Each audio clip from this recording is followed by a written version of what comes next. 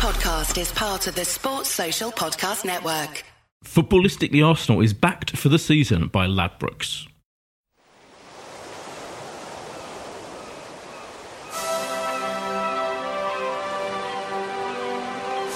Hello and welcome to Footballistically Arsenal. I am Buoyed Hilton. Over the table from me is Josh Landy. It's a different sort of table to last week. Yeah, we're in our new studio, or room, space, for the first time for us. And last week we were at the House of Commons with the Speaker, John Bercow.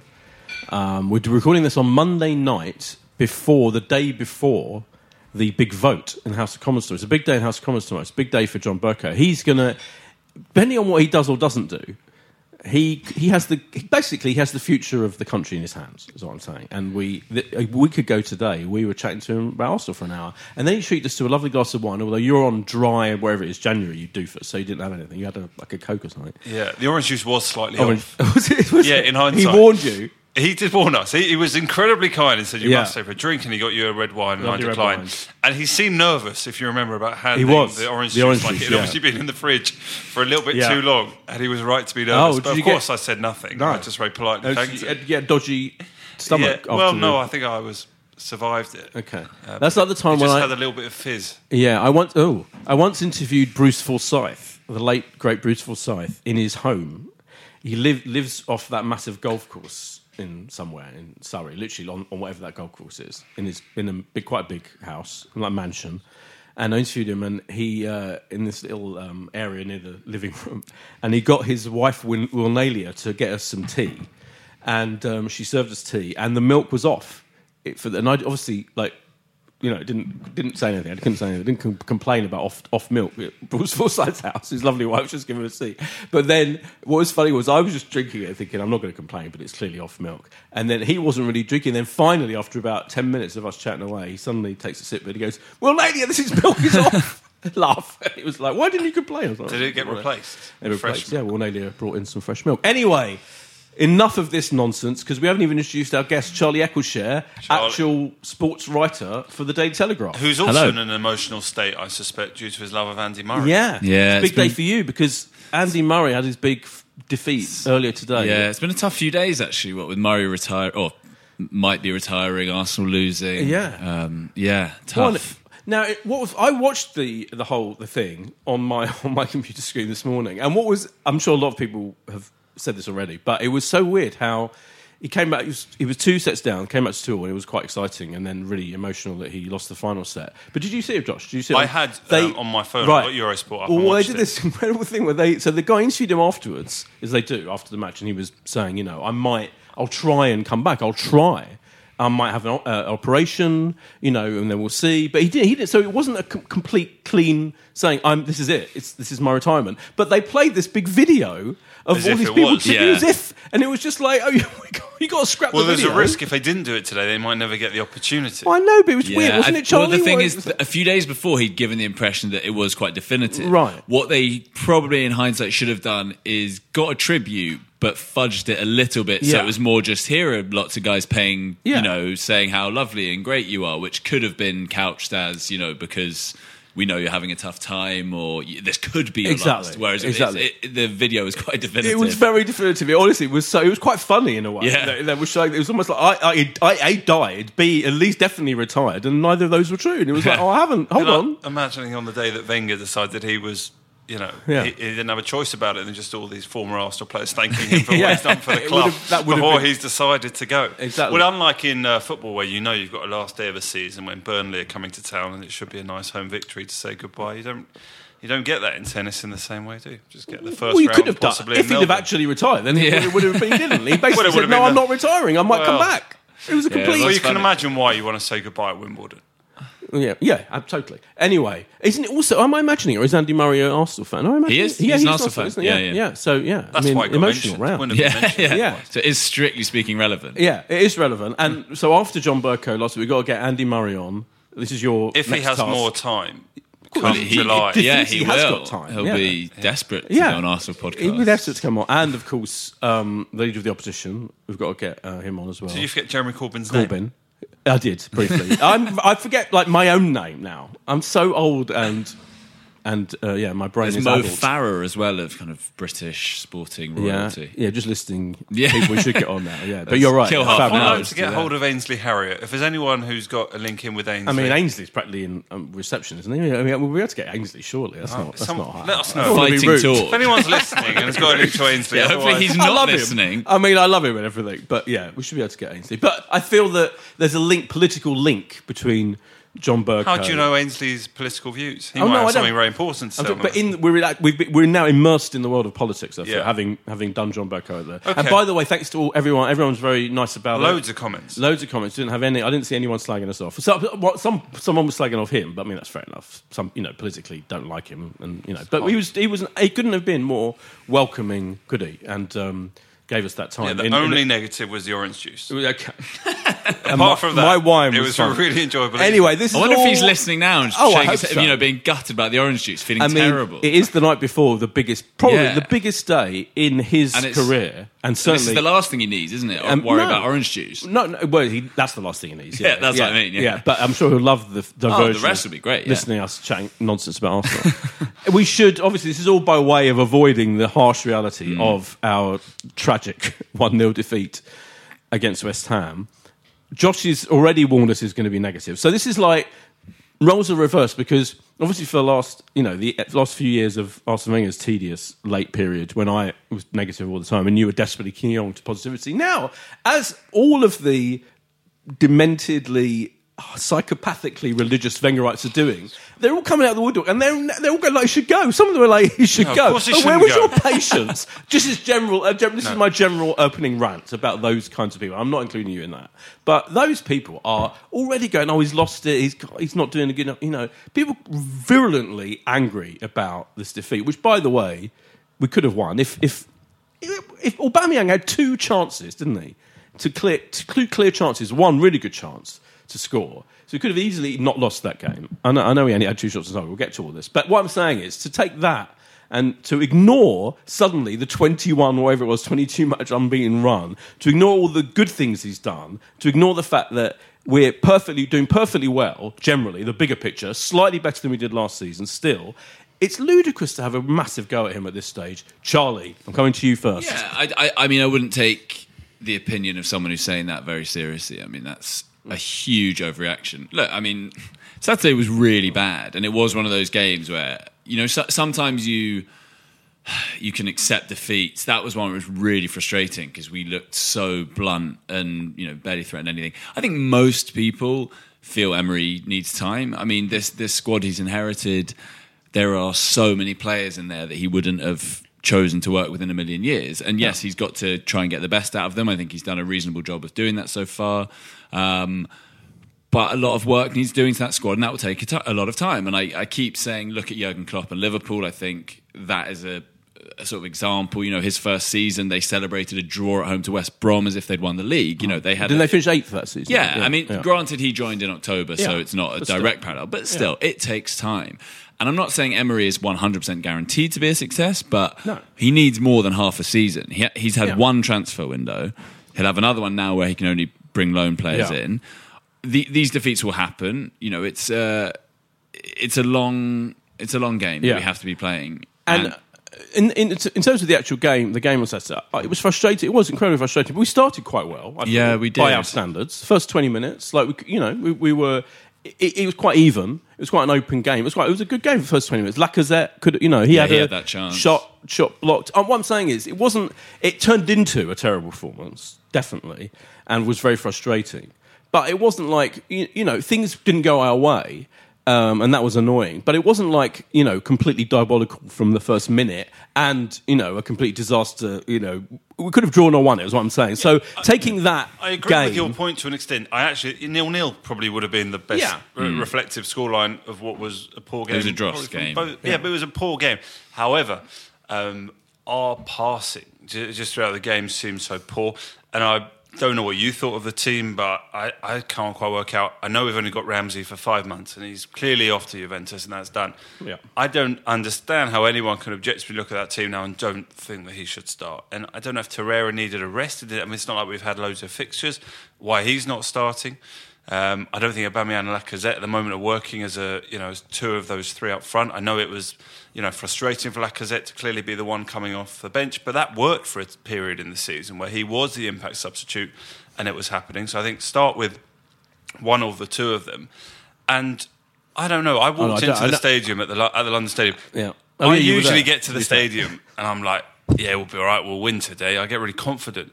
I just turned to John and Ollie, who I was with on Saturday, and I was like, we're not going to win today. We'll lose. I don't know what we're doing at the moment. I don't see an identity at the moment that I can get behind. I see a team that can keep 3 clean sheets in 22 games.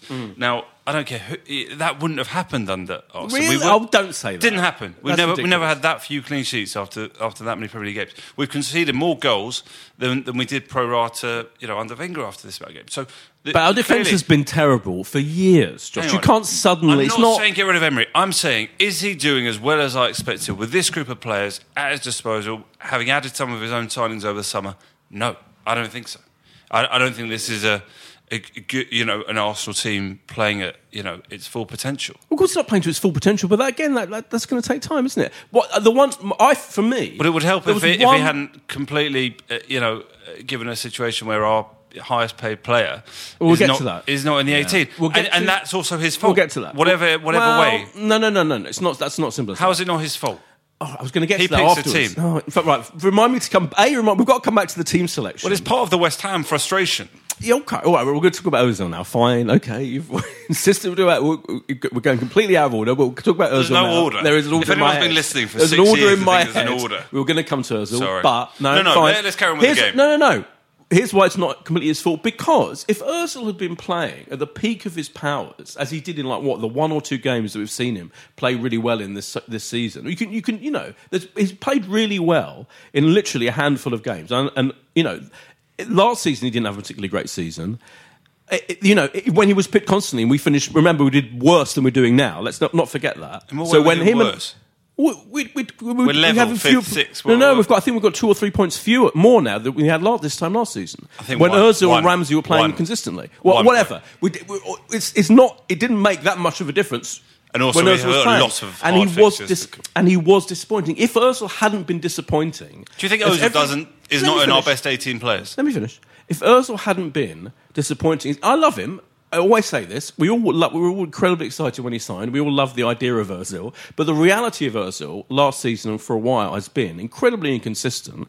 That's contributed to the fact that this manager has a problem with him and can't fit someone. And if you talk about the philosophy issue, which again we'll go on to, but for me his philosophy is definitely hard work, and it's definitely the case that Ozil has not been the hardest worker, has he? I mean, he may be the great artist and all of that, and his style may not be one to impose himself on a game. He may not even be the track back guy. I'm not, and none of that. But even taking that aside, he has not played to his full potential. And if he had have done, I don't think we'd be in this situation. So maybe you could say the manager should handle it better. But Ozil has to take some responsibility for his performances, both under the last manager and under this manager. There are so many issues. I think the fundamental problem is that the whole Ozil-Ramsey situation is a consequence of you having one regime when decisions were made and then you bringing in another one. There's absolutely no way in a million years Emery, assuming he has any power in these sort of matters, would have signed off that huge contract that was given to Ozil. Right. So the problem is you've got a club shattering their wage structure for a player who the new manager doesn't even want, which is obviously terrible planning, which should never really have happened. But now it has happened, so you have a choice. You either plough ahead and play him because you've spent the money, or for whatever reason, he's not what Emery wants. I don't think... It's very hard to look from the outside and think Ozil, as Josh says, shouldn't be in the 18. I mean, of course, I agree he should be in the 18. I agree. Better than a lot of those players. Yeah. And I think the difficult thing for Emery is that when he was doing that for, say, the Spurs game, and it was a show of strength, and you win, that looks great. Absolutely. The problem is when you go away to West Ham and have 2 shots on target, and you have a very gifted number 10 not in your squad, it's hard to justify that. And I think the big issue here, though, is what do the other players think? Ozil's a popular player, seemingly, within that squad. Are the players backing Emery doing that, or are they looking around and being like, why is Ozil not playing? I completely agree with you. I can't believe Aubameyang and Lacazette looking around dressing room going, oh, bloody brilliant, Maitland-Niles is getting an appearance today. Oh, Guendouzi, fantastic, brilliant. Oh, where's Mesut? Oh, he's not even on the bench. So that in that last 20 minutes, when we didn't create a single opportunity, there wasn't that option to come off the bench. I don't know what your theory is, Charlie or Boyd. How does he go from making Ozil captain in the Premier League game a month ago to just suddenly not being in the best 18 players? Yeah, it's very weird.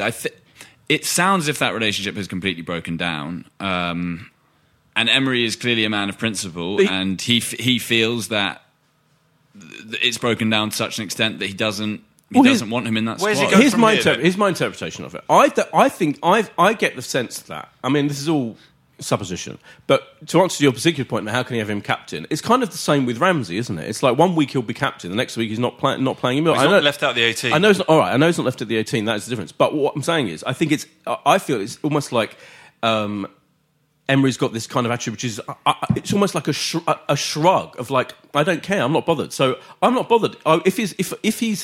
If I consider him to fit into my tactics and incorporate him into the squad / play him, then I'm going to make him captain because he's a very experienced player and he's been around for years. And that goes for both of them. If not, if I consider that I'm not going to pick him for this squad, then fuck it, I don't care. It's almost like he doesn't care about, and I think this seems to go to the whole his whole way of picking teams, of resting players, of not resting players, all of that. His general just thinks, I'm going to decide what's the right situation for this particular opposition, this particular week, this particular moment in time, and fuck it if it's completely inconsistent with everything. And on the one hand, I kind of admire that. So it's almost like deciding what the specific tactics, formation and team is going to be for each individual game. It seems to be his abiding principle, right? And so, and again, I'm not saying... I definitely think that Ozil should be in the 18, of course, but equally, we all admired it when he did it, as you said. When we played by far our best performance against Spurs, he wasn't in the squad, was he? He wasn't even a sub, so... Again, we can't have it both ways in a way because it did work against Spurs. That was our best performance, and he wasn't in the team, let alone the 18. So it's like you can understand the logic to it, can't you? 100%. That's his philosophy, and I think that is how it should be, and that it's a huge departure from Wenger, isn't it? Where Wenger was basically the opposite. It's the opposite, right? And so it's kind of unsettling because we're used to that regularity where basically whatever the game, whatever the form, you knew what the team was going to be. Certainly guys like Ozil and Sanchez were undroppable. 100% think it's right that it should be for specific games. The problem is it's all just everything is so results dependent. And when that doesn't work, you are left scratching your head. Well, now I wonder, I agree with you, and now I think he's going to bring him back. I guarantee he'll be in the team against Chelsea. I bet you any money he'll be in the team against Chelsea. Because I just think... Are you sad about that? No, I'm happy about it. Yeah. I'm pleased. What I'm saying is, I'm trying to understand his thought process, and he's done it already. He's brought him back, after dropping him, and he may even be captain again. What I'm saying is, I don't think he's not going to make an issue out of not picking him.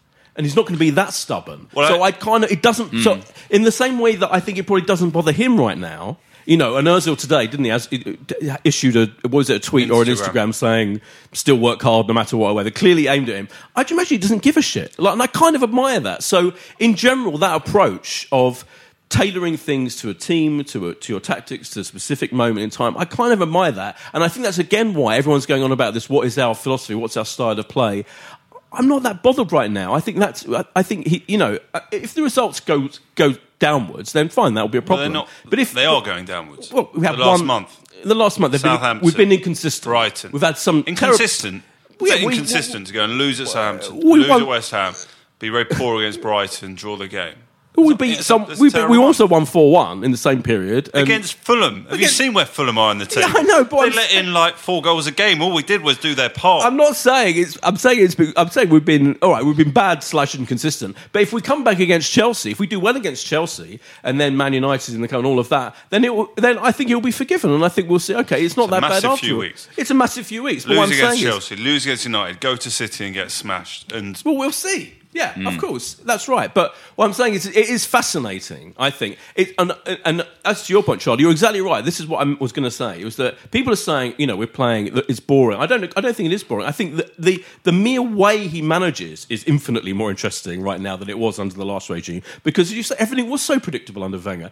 Now, this is what I kept going on about. If you could listen back to the podcast from a year ago, this was my constant cry. Was it was so predictable, dull, and boring under Wenger. Both the football in the last couple of seasons and what he did, his decision-making. I don't think that is the case now. I think we were terrible again at the weekend, but equally we've been brilliant in a couple, in matches about 2 months ago. Let's not forget those. Don't forget there were moments even last year. I know we ended up 6th in a disappointing season, but there were moments last year we had good wins and, and big wins. For me, the key thing that I've sort of enjoyed more with Emery this season than Wenger, and having covered a few of Arsenal games and covered away games, and being amongst Emery and amongst the other reporters, the thing that stands out is the attention to detail. And so you may not agree with every decision that Emery makes, but it comes from a place of working his absolute arse off, in a mould of a Conte or a Guardiola, the way modern managers do. Yeah. So yes, you might disagree with him and you might think that Monreal is not as good as Kolasinac, whatever it is,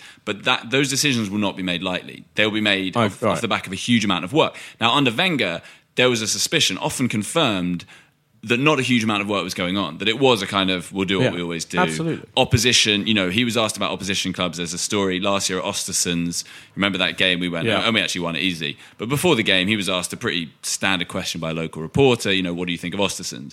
And apparently it was like a sort of teenager trying to bluff their way through, a GCSE English oral or something. He just did not have the foggiest.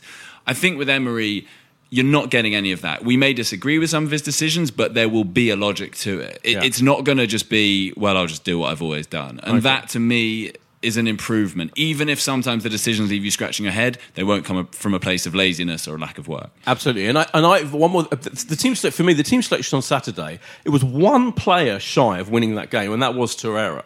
Now, and as you said, you said right at the beginning, for me, the Lacazette or Aubameyang, I will not have them damned just for that one game. In that first 20 minutes when we were playing really well and we could have scored, it was working. There were some lovely little moments between the two of them. There was a problem that there was nothing to come off the bench that was really going to change of course, that's true. So that's a problem. But what I'm saying is for me, it was such a weird team selection. And again, who knows what's happening in training, who knows what's happening. But because he had all but Lacazette, all right, and Iwobi had some lovely little passes. Well, there was one brilliant pass. He was our best attacker. Yeah, he was one of the best. People hate Iwobi so much they will not acknowledge. And I'm a kind of doubter, but he had a couple of passes that were great, absolutely brilliant. He's trying to be positive. The thing I'll give him is tries to be positive, goes forward. What was weird was the midfield. So let me just say, the Guendouzi Xhaka thing did not work. I'll tell you why it doesn't work. For me, if it had Torreira and Xhaka, which has been our best midfield, honestly, I guarantee we would have won that game. And I know we didn't produce anything in the last 20 minutes, half an hour when Torreira was on,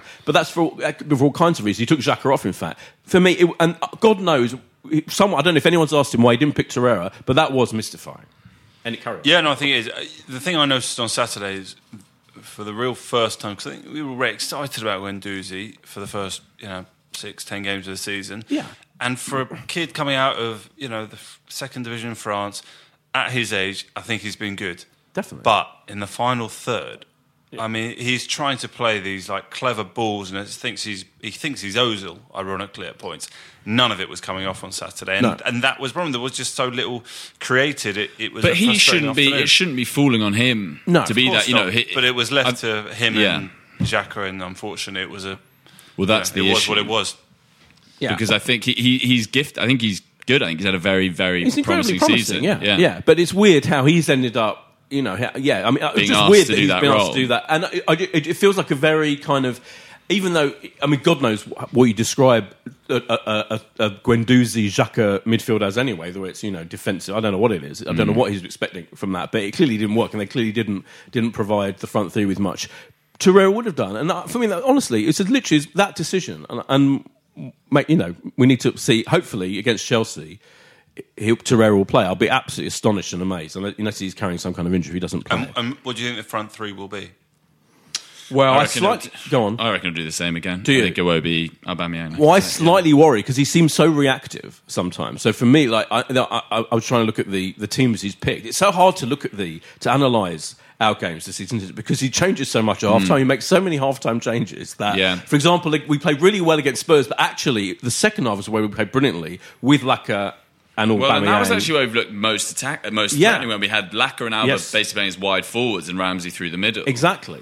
So for me, it's like, has he forgotten, that actually the starting team against Spurs was different, and we weren't doing that well in the first half. We were losing in the first half, of course. Came back and won because we were so brilliant in the second half, as you say, with Ramsey, Laka, and Alba all on the pitch. So I hope and pray, because I still think you should be picking Ramsey, absolutely. I hope and pray that those three are picked, but I slightly worry he's going to drop Lacazette again against Chelsea because he does react a lot to the fact that it didn't work. It clearly didn't work after 20 minutes, and we only had 2 shots on target. There's also a possibility if Monreal's fit, he can go Monreal instead of Kolasinac. And Kolasinac basically necessitates 3 at the back because he can't play as a left back. It does. And that, incidentally, is the sort of thing Emery's having to deal with. Like, yes. Our squad, whatever you want to say about it, defensively, God, those players, there are some really weak defenders. When your reserve left back is such a liability defensively, you have to change your whole system. That is a problem, isn't it? That's a big issue. And also, it's a bit of an indictment at the moment on Lichtsteiner. Here's a 34-year-old guy who's won 7 titles. Who's come from Juventus, winning 7 Serie A titles, and Maitland-Niles is now being put ahead of him as a right wing back and not a right back. Jenkinson over Lichtsteiner. Lichtsteiner. Yeah, I would say Carl Jenkinson was better, wasn't he? In that, he can at least move. I mean, Lichtsteiner is one of those signings you make, and you're like, what's the point? As you say, when your right back's out, he's not getting games, and you're putting a defensive midfielder in there, then it just begs the question, what's the point? And there's an issue as well. And you look at a team like Spurs, and they have 4 fullbacks, wing-backs, whatever you want to call them, they can play both, who are fairly similar in style. They're all pretty rapid, can get up and down. Whereas we have such kind of different alternatives, which means you then have to change the whole way you play. Yeah, and I was going to say that, actually. I was to look at Spurs. I know it's terrible, but the fact that diamond formation they've got, for me, that we should be trying that. That manages to incorporate Son and Harry Kane up front, kind of up front together almost, or certainly alternating. Kane drops deep a lot, but we could do that with Alba should drop deep half the time anyway because he's not getting any fucking passing from out the terrible midfield that we had on Saturday. So those kind of things you should try. But I do agree with you. I also think with the back 5 or back 3, whatever, it's almost like we have in another situation. I think, with our terrible defenders, having more of them on the pitch might work. But actually, it's the opposite. I think having more of those cretinous defenders, all of whom are capable of making a mistake. Clowns you've got 3 clowns.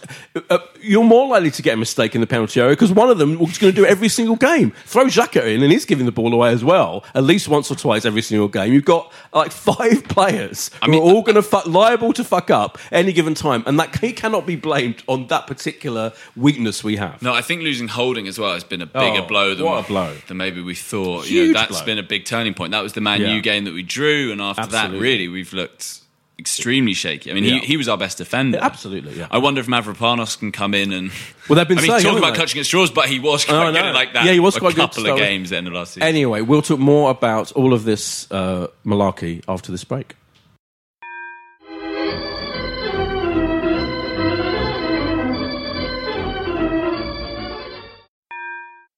Footballistically Arsenal is backed for the season by Ladbrokes. And we're back from the break. So we should talk about... So I think he's going to bring Ozil back for the Chelsea game, at least in the squad. Am I mad? I just think... I don't think he's out. I don't think in his mind, Emery is like, I'm casting him out forever. I think he'll be back. What was interesting, I thought, with Emery facing the media after the game was, of course, he was asked about Ozil's omission. And he genuinely seemed to answer as if he was surprised at the level of interest at this question. That's what I'm saying. If you wouldn't ask me about Eddie Nketiah. Yeah, that's what I was trying to say. Is I think he's just like, I don't... Yeah, I agree with you.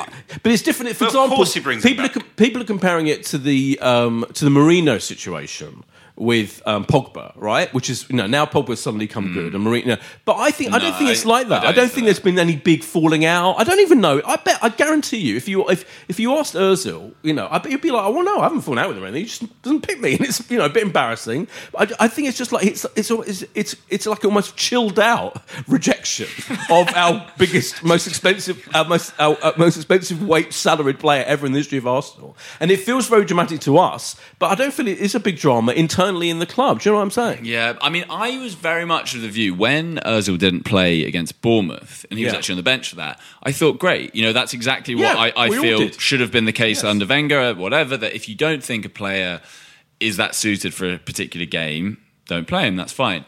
The whole not being in the squad thing goes beyond that. Yeah, I agree. And I think you should bring him back to the squad. Because also, apart from anything else, there's no one else who's been just dropped from the 18 in the same way. No, that's true. And our bench was weak, wasn't it? Yeah.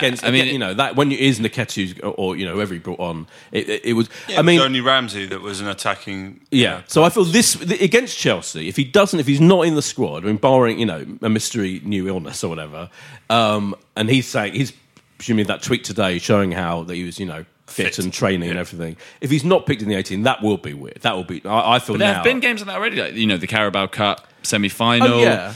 The Spurs in the league. Yeah. There have been games where he's done it. I know, but I think they've been after. But it feels. I think at least then we're in half decent form. Yeah, whereas now we're in bad form. We didn't have anyone creative. Creativity was what we were lacking, wasn't it? Surely against West Ham, particularly in midfield. I feel like if he's going to. The only consistency I can find is that he reacts to situations. He should bring him back, shouldn't he? I mean, he really should. Of course, he has to bring him back. Okay, I'd be genuinely worried about the game anyway, and without Ozil in that 18, it is particularly the one thing that has been the biggest difference, you could argue, between Emery and Arsene Wenger has been the substitutions and the time of substitutions, which a lot of fans have been calling out for. Yeah, but on Saturday, it was like, well, it can only work if you've got the equipment effectively on the bench to bring on to make that difference. It just didn't feel like. Well, he brought Ramsey on, didn't he? After 10 minutes, which was right. You only want another. Although option. I thought it was, I did thought it was weird that he took off Xhaka, didn't he? I mean, Bellerin came on as well, and I think actually Bellerin. We missed Bellerin. Oh my god, Bellerin will be huge coming back. Hopefully, because we just don't have any width without him. Yeah. Also, just on that subs point, I think there have also been some that are quite odd, like hooking Ozil at half time against Brighton. Seemed really strange because we actually hadn't been bad that first time. We should have been about 2 or 3-0 up. Yeah, I agree. And then it just seemed like that wasn't a substitution that needed to be made. Yeah, that was odd. Some of those, it's like at that point it felt like his whole thing was half-time substitutions. Yeah, he just had to do it. He had to do it. Yeah, and I was amazed he didn't do it at half-time. This weekend, but he took 10 minutes and then he. I mean, I would have put Bellerin on at half-time. I think. Absolutely. Same. I mean, he surely will start against Chelsea. He's got to, isn't he? Yeah. What do we think about beyond the game? And what do we think about this whole him coming out and talking about the loan situation in the transfer window again? And I know this is very predictable because we're all, our pro anti Wenger situation, basically establishes what our opinions are going to be on so many issues. But for me, it was again refreshing the honesty. He came out and said it. Wenger would have never admitted that, would he? He's never admitted, I'm not allowed to. Years later he will go on about it. How does it help that he's come out and said it? Because it's honest, it's open. It's how does it help the club? Well, I think it helps the club to know the fans aren't being lied to, basically. And I think, what come the end of this transfer window, and presumably, hopefully we'll get one player on loan, one or two players on loan. You can still sign good players on loan, let's not forget. But what I'm saying, if we don't make any permanent signings this transfer window, particularly in defence, which is clearly, where we need someone to shore up that defence, and everyone's going to be up in arms. But to actually be told the situation, for good or ill, for me is important. I don't think it harms the club. Does it harm the club? Well, I don't think. Why does everyone need to know what our financial business is going to be? Surely, if you're trying now to prepare for transfers going forward, you just want to keep all your cards close to your chest in a way that I think, it was clear, in that 06, 07 moving into Emirates, we didn't have a lot of money to spend, but you wouldn't have seen we had more money to spend than Wenger ever did. You wouldn't have seen that, Arsene came out and spoke about that. Well, no, he didn't. He spoke to the players and he said, listen, this is a situation, we're moving into a new stadium and we're going to, have restraints.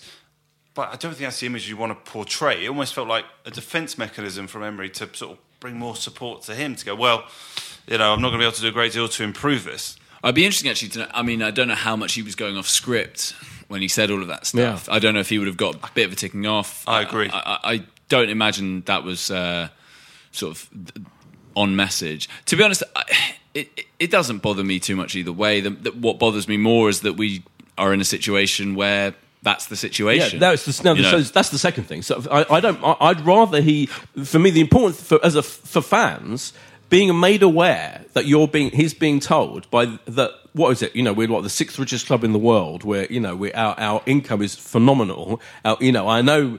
We run on our own. We run on our own unique financial basis, aren't we? We don't. We work within a budget, but still, for our club, for Arsenal to be told, for him to manage to be told at this point in time, when we've got a massive injury to our best central defender, as we've already said, just as one example, we clearly need investment in the team. That he's only allowed loan signings. It's pretty extraordinary, isn't it? And I think it's better if I'm furious and angry about it, and I'd rather that I knew about that so I can be furious and angry about it than not know about it. Yeah, the thing is, this is a club where we're competing with clubs bankrolled by Russian oligarchs and nation states, and we need to be so shrewd with the way we spend our money, and we're just tossing away a £50 million asset in Aaron Ramsey. That I just find so incredibly frustrating, that level of mismanagement. How but that's been the case for years, isn't it? I know, and it's like the only way we can compete financially is by being more savvy than our rivals. We're the opposite. Oh, completely. Chelsea, who have a lot of money, would never ever look at Liverpool. I mean, Liverpool aren't owned by massively oligarchs or whatever. They sold Coutinho for 140 million, invested that in two of the best players that have been signed in recent years. For me, I look at that the way that club is managed and the way the owners, and I just think it's like they're American, hugely rich, owned by hugely rich Americans. Our hugely rich American won't even invest the money that we make, and we can't work out how to keep players long enough to sell them for actual amount of money and make any kind of profit on them. It is embarrassing. It's so frustrating. It's also frustrating. You could argue how we spent some of that money. I still don't know if you put the money from Socrates and Leno together, maybe on a better goalkeeper or an outstanding centre back is a better use. Like, is it worth having more players that are good footballers, but aren't going to take us to the next level at the moment? That seems to be the frustration. But Ben, that's been the way for years, though, hasn't it? I mean, when's the last time when's the last time we spent proper money on a defender? World class Mustafi. He came in as a 30 million, 35 million. He was one of the most expensive defenders in the world. We've done it. We've gone. Okay, there's Aubameyang, there's Sanchez, there's Ozil, there's a huge amount of money for a centre back in Mustafi. The one thing that's frustrating, I think I've said this before on the point. All the teams around us in the league are going out and buying, except Spurs. Man United yesterday, except Spurs. David De Gea, Spain number one, up against Lloris, not in great form, France number one. Brazilian number one, over at Liverpool. We've got the German number 4, and I just think that is what's the point?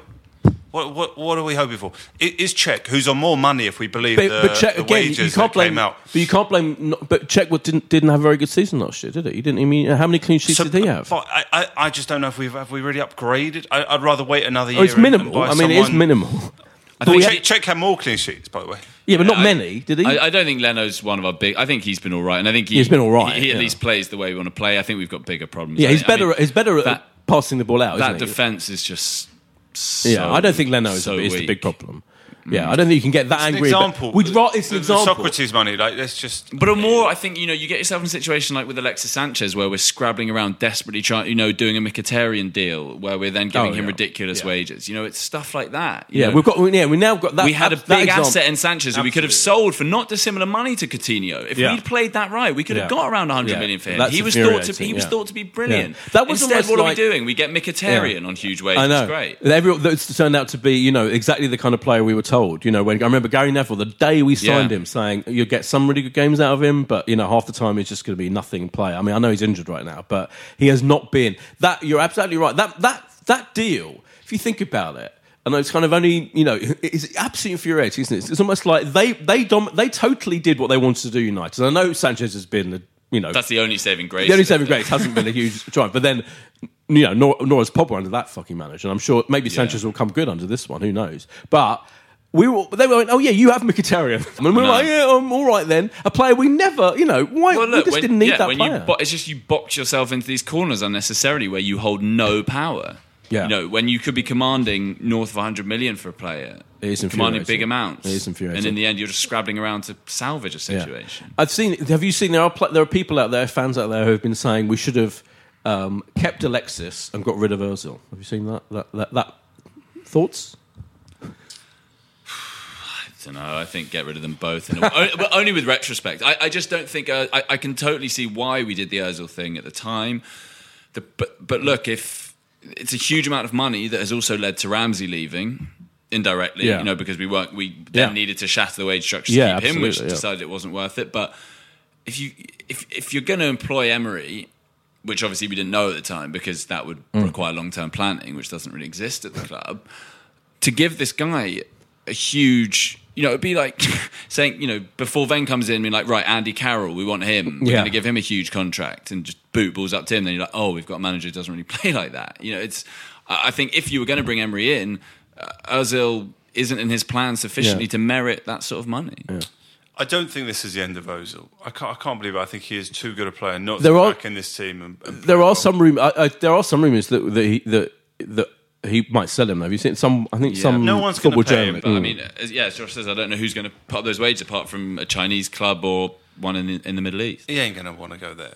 He's happy in London. Yeah, at a good club, and I can't believe that as a footballer we're going to allow a player of that calibre on that much money to sit outside of the 18 for much longer. I hope so as well. Listen, going back to my whole Emery theory that he doesn't really care. I think if he brings back, this is all this is all living in fantasy world, but I still think this is possible. If he brings back Ozil against Chelsea and we have a good game, I'm not, don't even have to win. If we draw or just play well as a team, I can see. Just hope that we play well. No. My point is about Ozil. What I'm saying is, under this guy, under Emery, I think if he brings Ozil into a team in a big game and he does well and we win the game or draw the game or whatever, he'll be back in the fold. And then about, quite easily in a few months' time, this will all be forgotten and he'll be back to hopefully playing well enough regularly. But equally, I'm sure there'll be times when we're incredibly frustrated about it. But what I'm saying is, what's happening right now could be resolved in a couple of months' time, and it wouldn't surprise me at all. I feel that's how pragmatic, and Emery is. I agree. Things change very quickly. You look at the sort of flip side of that. Torreira, who a month ago was scoring against Spurs and Huddersfield and was the best player in the world, now can't get a game ahead of Guendouzi. Yeah, things change. And again, it took him a long time to bring him in, didn't it? Which you can understand from having a busy play the first World Cup. But it's all... Pragmatism seems to be his main. People are saying this philosophy thing. People are saying, I've seen tweets at the weekend. People going on how boring we are. No, there's no style of play. There's no. People's memories are so short. Honestly, listen back to this podcast. I was complaining about how boring we've been in the last few seasons. We have been dull. We've been slow, predictable. Played the same way week in, week out. Every team we played could work us out and stop us doing anything creatively and exciting. Apart from you can remember one or two games isolated each season in recent years where we played really well. It's a myth that we played that we had a great creative style under Wenger in the late period. We just didn't. Of course, we did in his heyday, and he's still now taking those players and trying to find a style of play that fits these players. But it's hard. It's going to take time. I don't get where have the people gone that 3-4 months ago in the first couple of months of the season were talking about this incredible new identity we had and how brilliant we're going, and hence the unbeaten run. It can't be that he was getting it all right, in those first couple of months. I don't think we did say he was getting all right. But we didn't say that. He hasn't had time yet. He's only five months in. That's not true. We didn't say he's getting it all right. We said he was doing a really good job. Being unbeaten, we all said within that unbeaten run, we weren't playing brilliantly. Often, we were lucky. We were lucky, but that's still a long unbeaten run. He was achieving results on a pragmatic basis pretty well. But you can't slag him off now for suddenly not imposing a style on this team that we didn't have a style under Wenger. I think that's a bit of a red herring. I think really, if you're winning games, who cares about it's not like.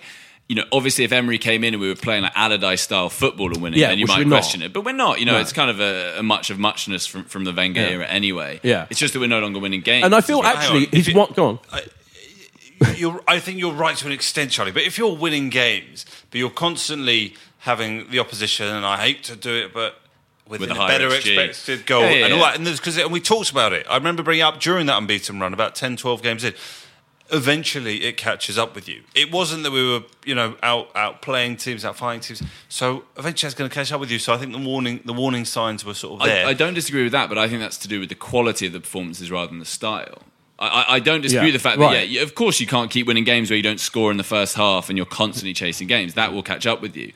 But I think that was just more a case of the fact we weren't playing as brilliantly as the results were suggesting. And you can see, in their great best performances against like Liverpool and Spurs, you could see what he was trying to do, and those performances were great, and the players were pulling off what he was trying to get them to do, and it worked. And also, in the end, apart from, after the substitutions, we ended up having the kind of players, the best players playing on the pitch, which I hope someone is tapping him on the shoulder, reminding him of. But that is as well. Emery's style is pragmatism. He will try and find the best way to win the game. That is how he's managed. We weren't bringing in a Pep Guardiola or the reverse of that at Mourinho. No, absolutely. Yeah, I think as well with Guardiola, it is worth remembering, even he in his first season in the Premier League struggled. He made a great start, then they finished fourth. Totally. We knocked them out of the FA Cup semi. So it's not that easy coming in, let alone with a squad like ours, which it has been. Doesn't have to be a Wenger binary thing, but unquestionably that squad is.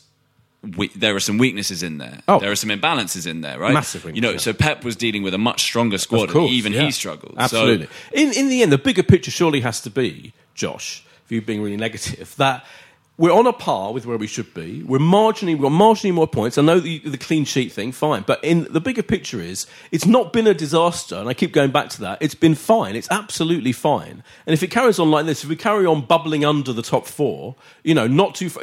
If we won that game, I know we didn't, we'd been 4 points behind Spurs, supposedly the greatest team in the history of the world. You have to have a perspective on it. It's not a disaster. That's the key thing. And that's what certain people... I haven't said it's a disaster. I know you haven't. What I'm saying I said the last month has been really worrying. Of course, it's been really disappointing. But, we'll see what happens. But the big picture is, it's not, we have to give him time. This is in no way a horrendous turn of events. For him. I still, it's great, it's good, and, there's certain things about him that I really like. But do I think that there's baffling team decisions being made of late? And do I desperately hope that Mesut Ozil is back in the 18 for the weekend? Then, we'll agree on that. And you're right, we're probably about par. I don't actually know points-wise what we are in the like-for-like games against those teams. It's very similar, a point either way. Slightly defensively weaker, we've scored a couple more goals. Yeah. But I don't even think, to me, the comparison I see, it doesn't even matter that much. I think it's just a whole different thing, what's going on now. It is... absolutely. I think he should be allowed to build without it being said to him under Wenger last season we actually had 2 more points from these guys. You're absolutely right. I know it's a natural comparison to make, and I'm only even saying that just because of that's my reaction to some of the hysteria, and I do consider it to be hysteria from some Arsenal fans after that result, after that result, and after the last few results. To be fair, anyway, we'll see. We're also entering, isn't it odd, because now everything's from a much smaller sample size, so it's odd going back to a period where you're really up and then you're really down. Whereas when you've had a manager with a 22-year sample size, each result makes much less of a difference in a way. Whereas now it's like we're seeing him lose for the first time. We're seeing him win a big game for the first time. And this is, again, for me, this is exactly what I wanted. What has happened this season, the highs have been higher for me. Well, this is it, right? And the lows may be higher. Spurs, that 4-2 win, we've been very bad since then. We haven't kicked on. But at least we thought we might. Yeah. Whereas we had that was one of the greatest win. We beat Spurs 2-0 last season. I think we all were like, well, that's a good win, but we know how the season ends. That performance against Spurs was one of the greatest, any Arsenal fan would know, performances in the history, certainly of the Emirates. Certainly would have been in the Emirates. And we can't forget that. We can't forget some of the brilliant goals we've scored. Anyway, we go round and round. We have to address the game coming up against Chelsea, which I am highly disturbed about, deeply disturbed. The only thing match plan for this weekend, boys. We got Max. Is I it think 5:30? It's 5:30. Yeah, I think we might have a late lunch. I think we might have a late kind of tea. I don't know, a late. I'm making it up. I don't know, but there's talk of a pre-game gathering somewhere in Islington Green. Yeah, hopefully. Okay. Yeah. The thing about Chelsea have had their moments, haven't they, this season, where Sarri's made kind of weird decisions. They haven't got a proper decent striker. They have issues, don't they? And there have been times where their defence has been pretty shit as well. A lot of their fans are very frustrated. A lot of their fans are very frustrated. Yeah, so they're kind of slightly similar position to us in a way. Yep. It's one of those games. No result would really surprise me. No, I think if we came out and played brilliantly, it'd be like, that makes sense. If we went out and were terrible and conceded loads of goals because we have a terrible defence, that also wouldn't surprise me. It's the hardest game to predict, isn't it? I've been thinking about it for days. I can't. Right now, as I'm thinking about it now, I have no concept of what's going to happen. Josh, it does feel in the top 4 race we're already 5-1 in mid-January to already get in the top 4. Lose that game and I assume things can change so quickly. 10-12-1. Like how long? A month ago, United were 8 points behind us. By the way, Man United. Remember, I said we should be worried about Man United. I said that about 2 weeks ago. I think they'll finish above us. I think that now. I think they'll. They'll be favourites to finish above us with the bookmakers. I think it is a must not lose if we have any hopes of the top 4. Yeah, and also for our own mental health, I think it's a must. But we have been good at home. That's the one thing. We've been largely good at home. The disappointments of last month have been away. Yeah. 1-1, kind of everyone feels comfortable. We go, no shame. Charlie? I'll go with a win. Yeah, I mean, as I say, any result would not be a huge surprise, but I'll go with a 2-1 win. I'm going to go... I was going to say 1-0. We'll definitely not keep a clean sheet. That can't happen. I think I'm going to go 2-1 as well, 2-1 to Arsenal. Yeah. I just hope we got Bellerin back at a right back. Yeah. Player back 4, which would probably, as Charlie alluded to earlier, Monreal has to make a return from fitness. Have Ramsey and Ozil in that team. I think that probably means... By the way, none of that... Some of those things will happen, but I was looking at his team selections. There's not been one... They've barely both started, have they? That's true, they've barely both started. But even just generally, I have not been... No one has predicted any of those team selections. Yeah. No fan. Yeah, I agree. There's been one... Maybe Lichtsteiner and Jenkinson again. It's more likely. Honestly, Lacazette will be dropped. It'll be Iwobi... Yeah. Nketiah. Ozil, Nketiah... But honestly, it'll be weird. There'll be some really weird thing that he does. There'll be a curve. And then half time, luck will come on and, change the game. It changed the game. Everything can happen. It's exciting though, isn't it? It's different. Yeah. It's different. That's what you wanted. You've basically got the same thing, but different. Yeah. Thank you very much. Thank you to Charlie. Thank you very much. Thanks for coming on this emotional day. And we'll see you next time. Cheers. Bye. Footballistically Arsenal is backed for the season by Ladbrokes. This is a Playback Media production. To listen to all our football podcasts, visit playbackmedia.co.uk. Sports Social Podcast Network.